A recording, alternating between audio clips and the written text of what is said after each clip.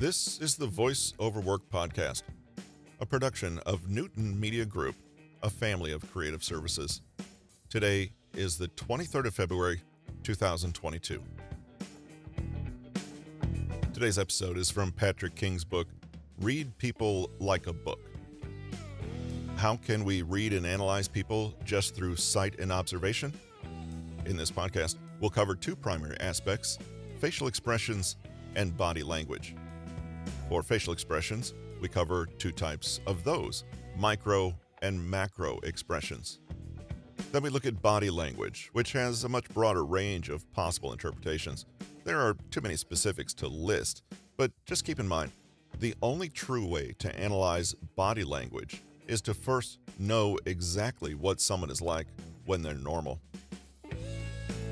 Then, to put everything together, we need to read the body as a whole and look for general clusters of behavior that work together to communicate a unified message. Thanks for joining us today for this bonus episode, and I hope you enjoy it.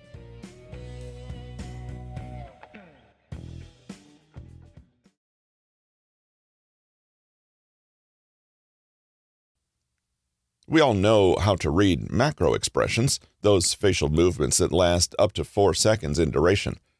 But there are quicker, more fleeting expressions that are so fast they could easily be missed by the untrained eye. According to Ekman, facial expressions are actually physiological reactions. These expressions occur even when you're not around anyone who could see them. He found that across cultures, people used microexpressions to display their emotions on their faces in very predictable ways, even when they were attempting to conceal them, or even when they themselves were unaware of the emotion. His research led him to believe that microexpressions are spontaneous, tiny contractions of certain muscle groups that are predictably related to emotions and are the same in all people, regardless of upbringing, background, or cultural expectation. They can be as quick as 1/30th of a second long, but catching them and understanding what they mean is a way to cut through what is merely said to get to the deeper truth of what people feel and believe. Macro expressions can be, to some extent, forced or exaggerated, but micro expressions are understood to be more genuine and difficult to fake, or else suggestive of concealed or rapidly changing emotions. Within the brain, there are two neural pathways related to facial expressions.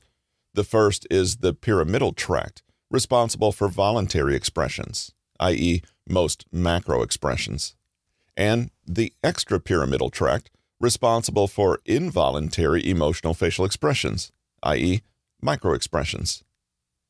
Researchers have discovered that individuals who experience intense emotional situations but also external pressure to control or hide that expression will show activity in both these brain pathways.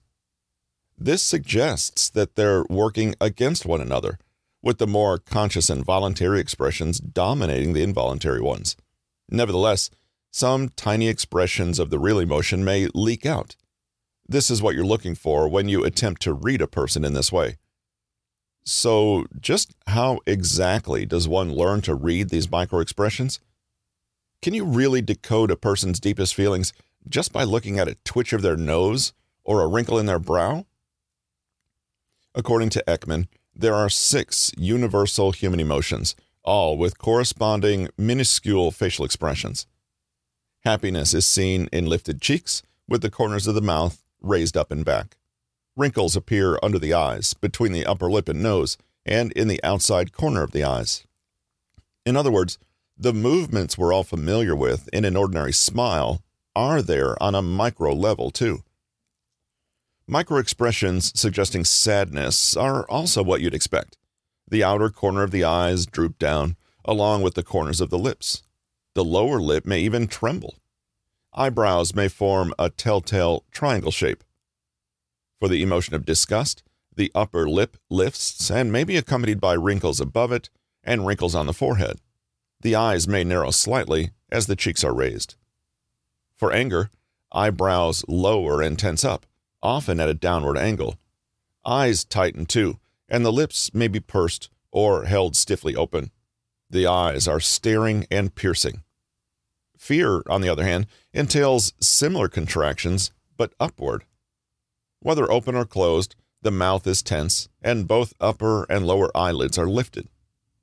Finally, surprise or shock will show itself in elevated eyebrows, rounded rather than triangular, like with sadness.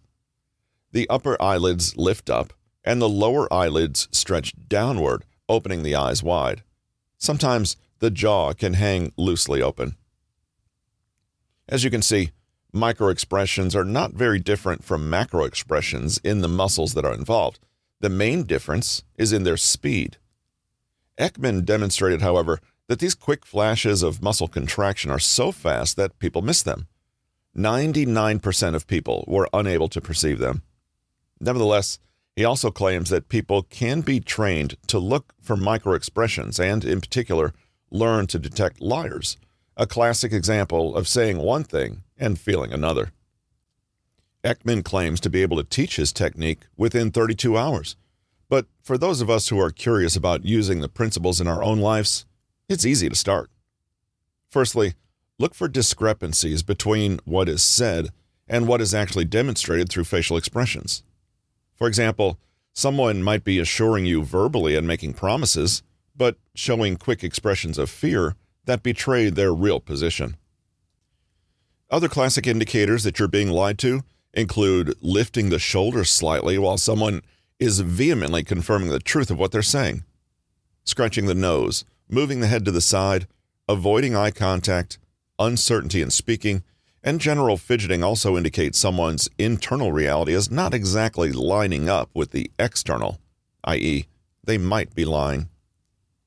Again, it's worth mentioning here that this is not a foolproof method, and that research has mostly failed to find a strong relationship between body language, facial expression, and deceitfulness. No single gesture alone indicates anything.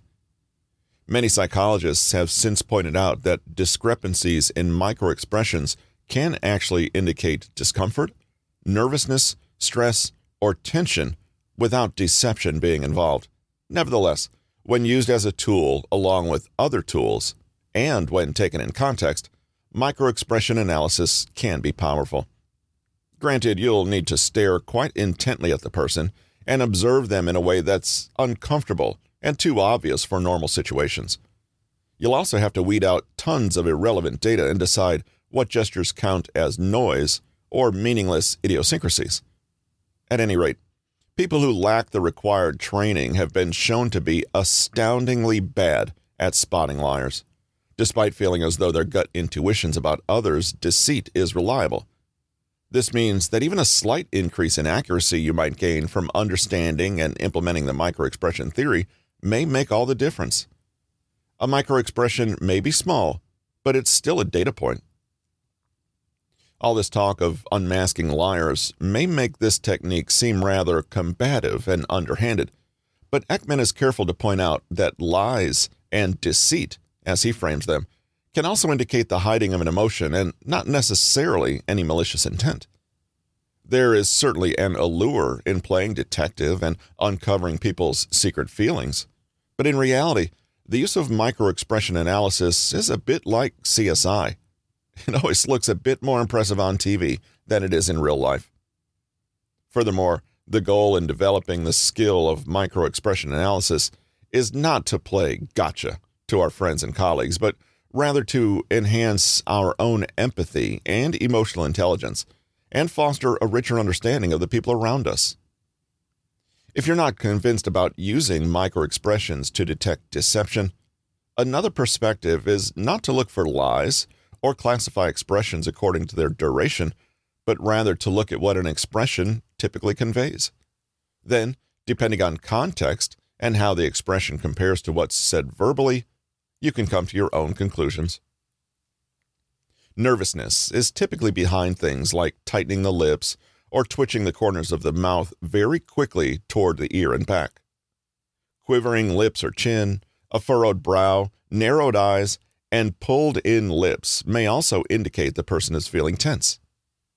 If a person you know is normally calm and composed, but you suddenly notice plenty of these little signs while they tell you a tale you don't quite believe, you might infer that for some reason they're nervous about telling it to you.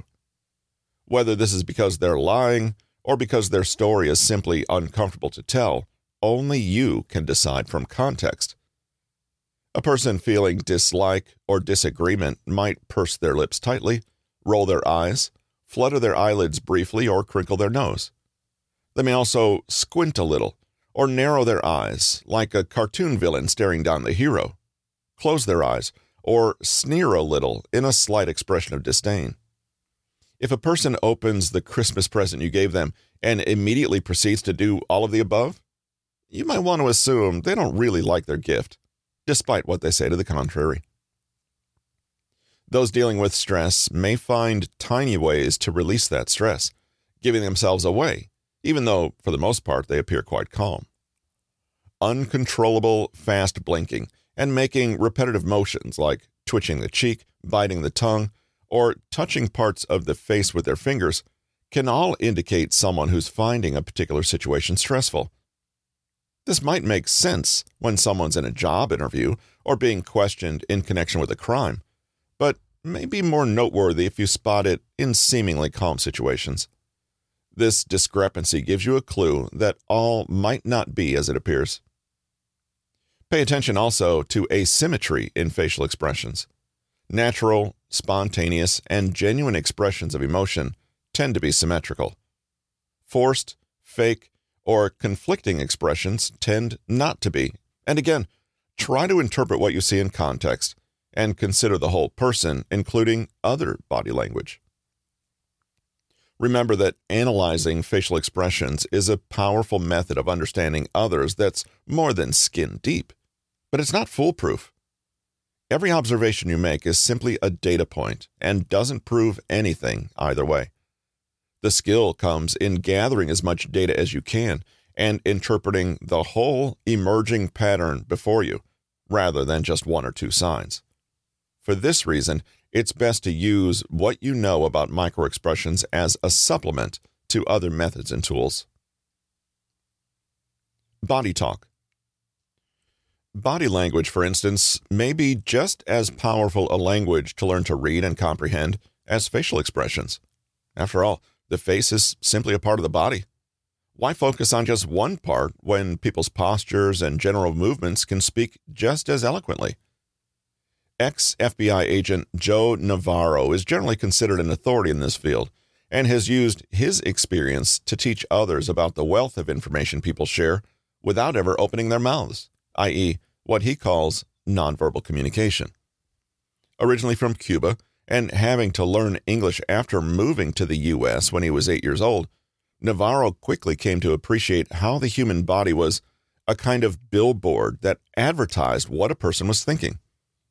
During his career, he spoke at length about learning to spot people's tells, those little movements that suggest that someone is uncomfortable, hostile, relaxed, or fearful.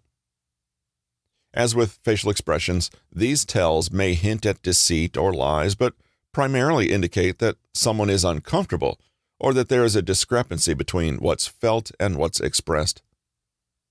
Armed with an understanding of how body language works, we can not only open up new channels on which to communicate with others, but pay attention to our own bodies and the messages we may be unwittingly sending to others. Firstly, it's important to understand that nonverbal communication is inbuilt, biological, and the result of evolution. Our emotional responses to certain things are lightning fast, and they happen spontaneously, whether we want them to or not. Importantly, they express themselves physically in the way we hold and move our bodies in space, potentially resulting in the transmission of thousands of nonverbal messages. It's the more primitive, emotional, and perhaps honest part of the brain, the limbic brain, that's responsible for these automatic responses. While the prefrontal cortex, the more intellectual and abstract part, is a little removed from the body and more under conscious control, it's also the part that's capable of lying. But even though a person can say one thing, their bodies will always speak the truth. If you can tune into the gestures, movements, postures, patterns of touching, and even the clothing a person wears, You give yourself a more direct channel into what they really think and feel. Navarro claims that the majority of communication is nonverbal anyway, meaning you're actively missing out on the bulk of the message by not considering body language. Consider that communication started out nonverbally. In our earliest histories, before the development of language, humankind most likely communicated by gestures, simple sounds, and facial expressions. In fact, from the moment a baby is born, it instinctively makes faces to communicate that it's cold, hungry, or frightened. We never need to be taught how to read basic gestures or understand tones of voice. This is because nonverbal communication was our first communication and may still be our preferred form. Think of all the ways you already take nonverbal communication for granted. In the way you show love or demonstrate your anger, even if you aren't aware of it, we're still processing vast amounts of information on nonverbal channels. Learn how to read this information, and you can determine if someone is trying to deceive you or perhaps if someone is trying to conceal their feelings and true intentions from you. You've probably heard of the fight or flight response before, but there's a third possibility: freeze. What's more, these responses to danger may be quite subtle, but nevertheless they speak to discomfort and fear. Our ancestors might have shown fight or flight when running from predators or enemy tribes, but those instincts might have followed us into the boardroom or classroom. The limbic brain is, again, responsible for these fear responses. Someone who was asked a difficult question or put on the spot may look like a deer caught in headlights. They may lock their legs around a chair and stay fixed tight in that position. This is the freeze response. Another possibility is physically moving the body away from what is perceived as threatening. A person may put an object on their lap or position their limbs toward the exit, the flight response. Finally, a third person may fight. This aggressive response to fear can show itself in picking arguments, verbally sparring, or adopting threatening gestures. In fact, the more competent you become at reading nonverbal signals, the more you may come to appreciate how fundamentally physical they are and how much they speak to our shared evolutionary history. In the past, we might have literally fended off an attack with certain gestures, or indeed set out to attack another with very obvious movements and expressions. These days, our world is very abstract, and the things that threaten us are more verbal and conceptual. But the old machinery for expression, fear, aggression, curiosity, etc., is all still there, only perhaps expressed a little more subtly. Let's consider what are called pacifying behaviors. These can offer a key insight into someone who is feeling stressed, unsure, or threatened. Essentially, a pacifying behavior is what it sounds like: the unconscious attempt to self-soothe in the face of some perceived threat. When we feel stressed, our limbic brain may compel us to make little gestures designed to calm us. Touching the forehead, rubbing the neck, fiddling with hair, or wringing the hands are all behaviors intended to soothe stress. The neck is a vulnerable area of the body, but one that is relatively exposed. Consider how aggressive people go for the jugular, and you understand how the throat and neck can be unconsciously felt to be an area open for fatal attack. It makes sense, then, that someone unconsciously covering or stroking this area is expressing their struggle, emotional discomfort, or insecurity. Men may use this gesture more often than women.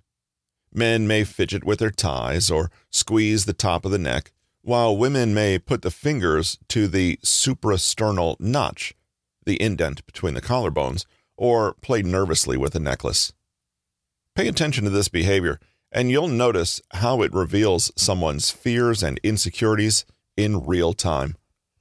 Someone might say something a little aggressive, and another person responds by leaning back slightly, crossing the arms, and putting one hand up to the throat. Notice this in real time, and you can infer that this particular statement has aroused some fear and uncertainty.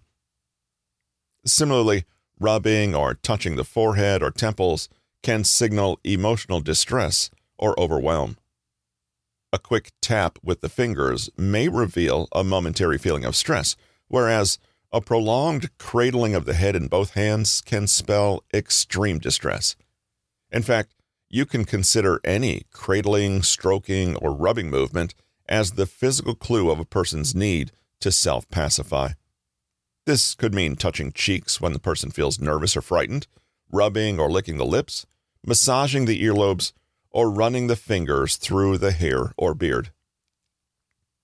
Pacifying behaviors are not just things like stroking or rubbing, though. Puffing out the cheeks and exhaling loudly is also a gesture that releases considerable stress. Have you ever noticed how many people do this after hearing bad news or narrowly escaping an accident? An unexpected stress release response is yawning. Rather than indicating boredom, the body's sudden attempt to draw in more oxygen during stressful times is even seen in other animals. Leg cleansing is another, and it entails wiping down the legs as though to wash them or brush off dust. This can be missed if it's hidden under a table, but if you can notice it, it's a strong indication of an attempt to self-soothe during stressful moments.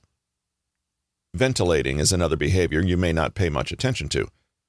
Notice someone pulling their shirt collar away from their neck or tossing the hair away from the shoulders as though to cool off.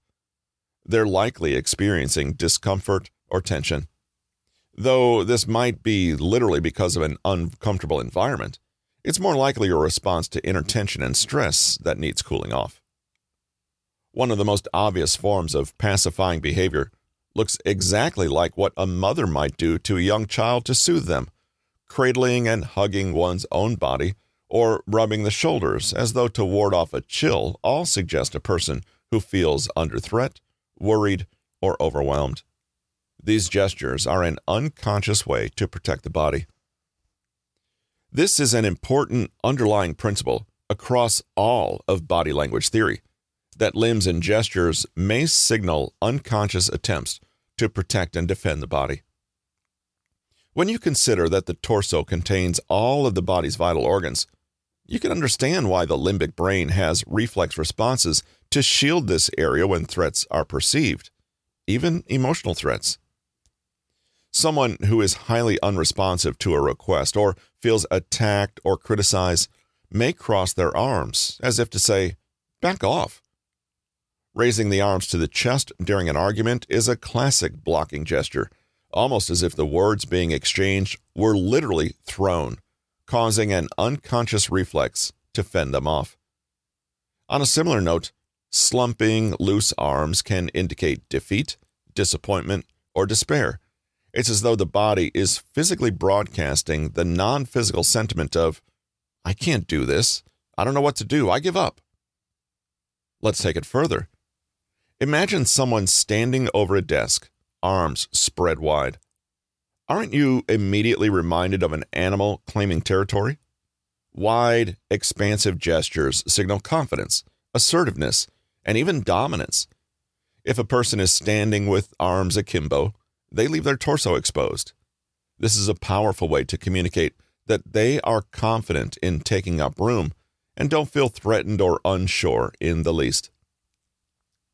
Other gestures of confidence and assertiveness include that favorite of politicians and businessmen the world over, hand steepling. The fingertips are pressed together so they form a little steeple.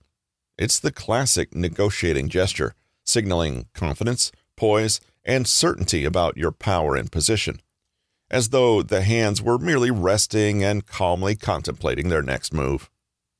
On the other hand, pun intended, wringing and rubbing the hands is more likely to demonstrate a lack of feeling in control or doubt in one's own abilities. Again, this is a pacifying gesture designed to release tension. Hands are our tools to effect change in the world and bring about our actions. When we fidget, wring our hands, or clench our fists, we're demonstrating a lack of ease and confidence in our abilities, or find it difficult to act confidently. What about the legs? These are often overlooked since they might be concealed under a desk, but legs and feet are powerful indicators too. Happy feet can bounce and jiggle. On the other hand, bouncy legs paired with other nervous or pacifying gestures may indicate an excess of nervous tension and energy, or impatience, or too much coffee. You decide. Toes that point upward can be thought of as smiling feet and indicate positive, optimistic feelings. Physiologically, our legs and feet are all about, unsurprisingly, movement. Busy feet could suggest an unexpressed desire to get moving, either literally or figuratively. It's also been said that feet point in the direction they unconsciously wish to go. Both toes turned toward the conversation partner can signal, "I'm here with you, I'm present in this conversation," whereas feet angled toward an exit could be a clue that the person really would prefer to leave. Other clues that someone is wanting to move, leave, or escape are gestures like clasping the knees, rocking up and down on the balls of the feet, or standing with a bit of a bounce in the step. All of these subtly communicate someone whose unconscious mind has fired up the engines and wants to get going.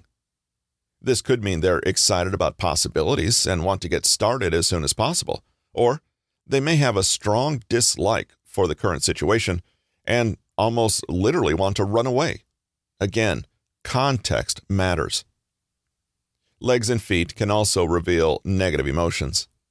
Crossing the legs, as with the arms, can signal a desire to close off or protect the body from a perceived threat or discomfort. Crossed legs are often tilted toward a person we like and trust and away from someone we don't.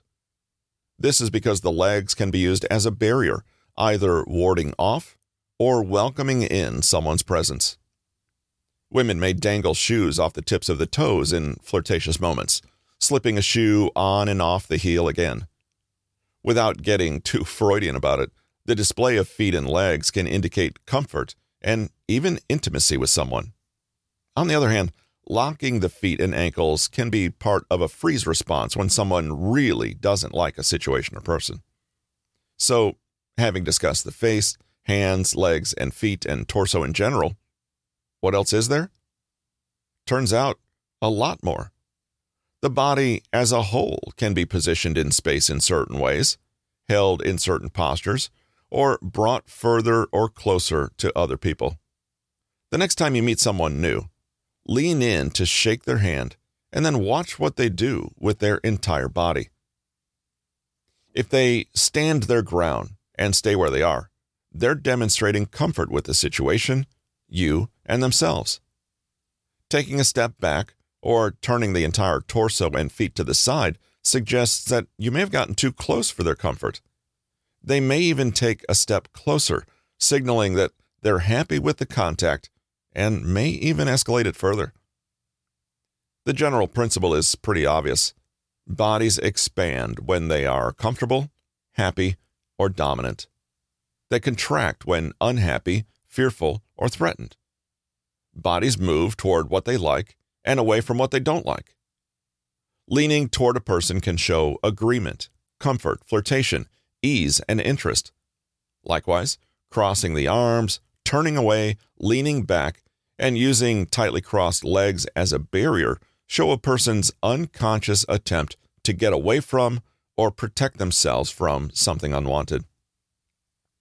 Those people who spread out on public transport, they feel relaxed, secure, and confident. Annoying, isn't it? Those that seem to bundle themselves as tightly as possible may instead signal low confidence and assertiveness, as though they were always trying to take up less room. Similarly, puffing up the chest and holding out the arms in an aggressive posture communicates, "Look how big I am," in an argument, whereas raising the shoulders and turtling in on oneself is non-verbally saying, "Please don't hurt me. Look how small I am." We're not much like gorillas in the forest, beating our chests during heated arguments, but if you look closely, you may still see faint clues to this more primal behavior anyway. Those postures that take up room and expand are all associated with dominance, assertiveness, and authority. Hands on the hips, hands held regally behind the back. Doesn't it make you think of royalty or a dignified soldier who is unafraid of attack, or even arms laced behind the neck as one leans back in a chair, all signify comfort and dominance. When you're becoming aware of people's body language, ask in the first instance whether their actions, gestures, and postures are constricting or expanding. Is the face open or closed? Are the hands and arms spread wide and held loose and far from the body? Or are the limbs kept close and tense? Is the facial expression you're looking at pulled tight or loose and open? Is the chin held high, sign of confidence, or tucked in, sign of uncertainty? Imagine you have no words at all to describe what you're looking at. Just observe. Is the body in front of you relaxed and comfortable in space? Or is there some tightness, tension, and unease in the way the limbs are held? A lot of the art of body language is, once pointed out, rather intuitive. This is because each of us is actually already fluent in its interpretation. It's merely allowing ourselves to de-emphasize the verbal for a moment, to take notice of the wealth of nonverbal information that's always flowing between people. None of it is really concealed. Rather, it's a question of opening up to data coming in on a channel we're not taught to pay attention to.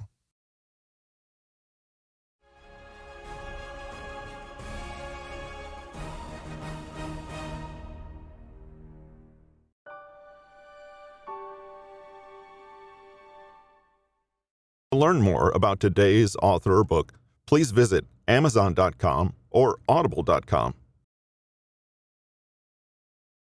Show notes and further information can be found at RussellEricNewton.com.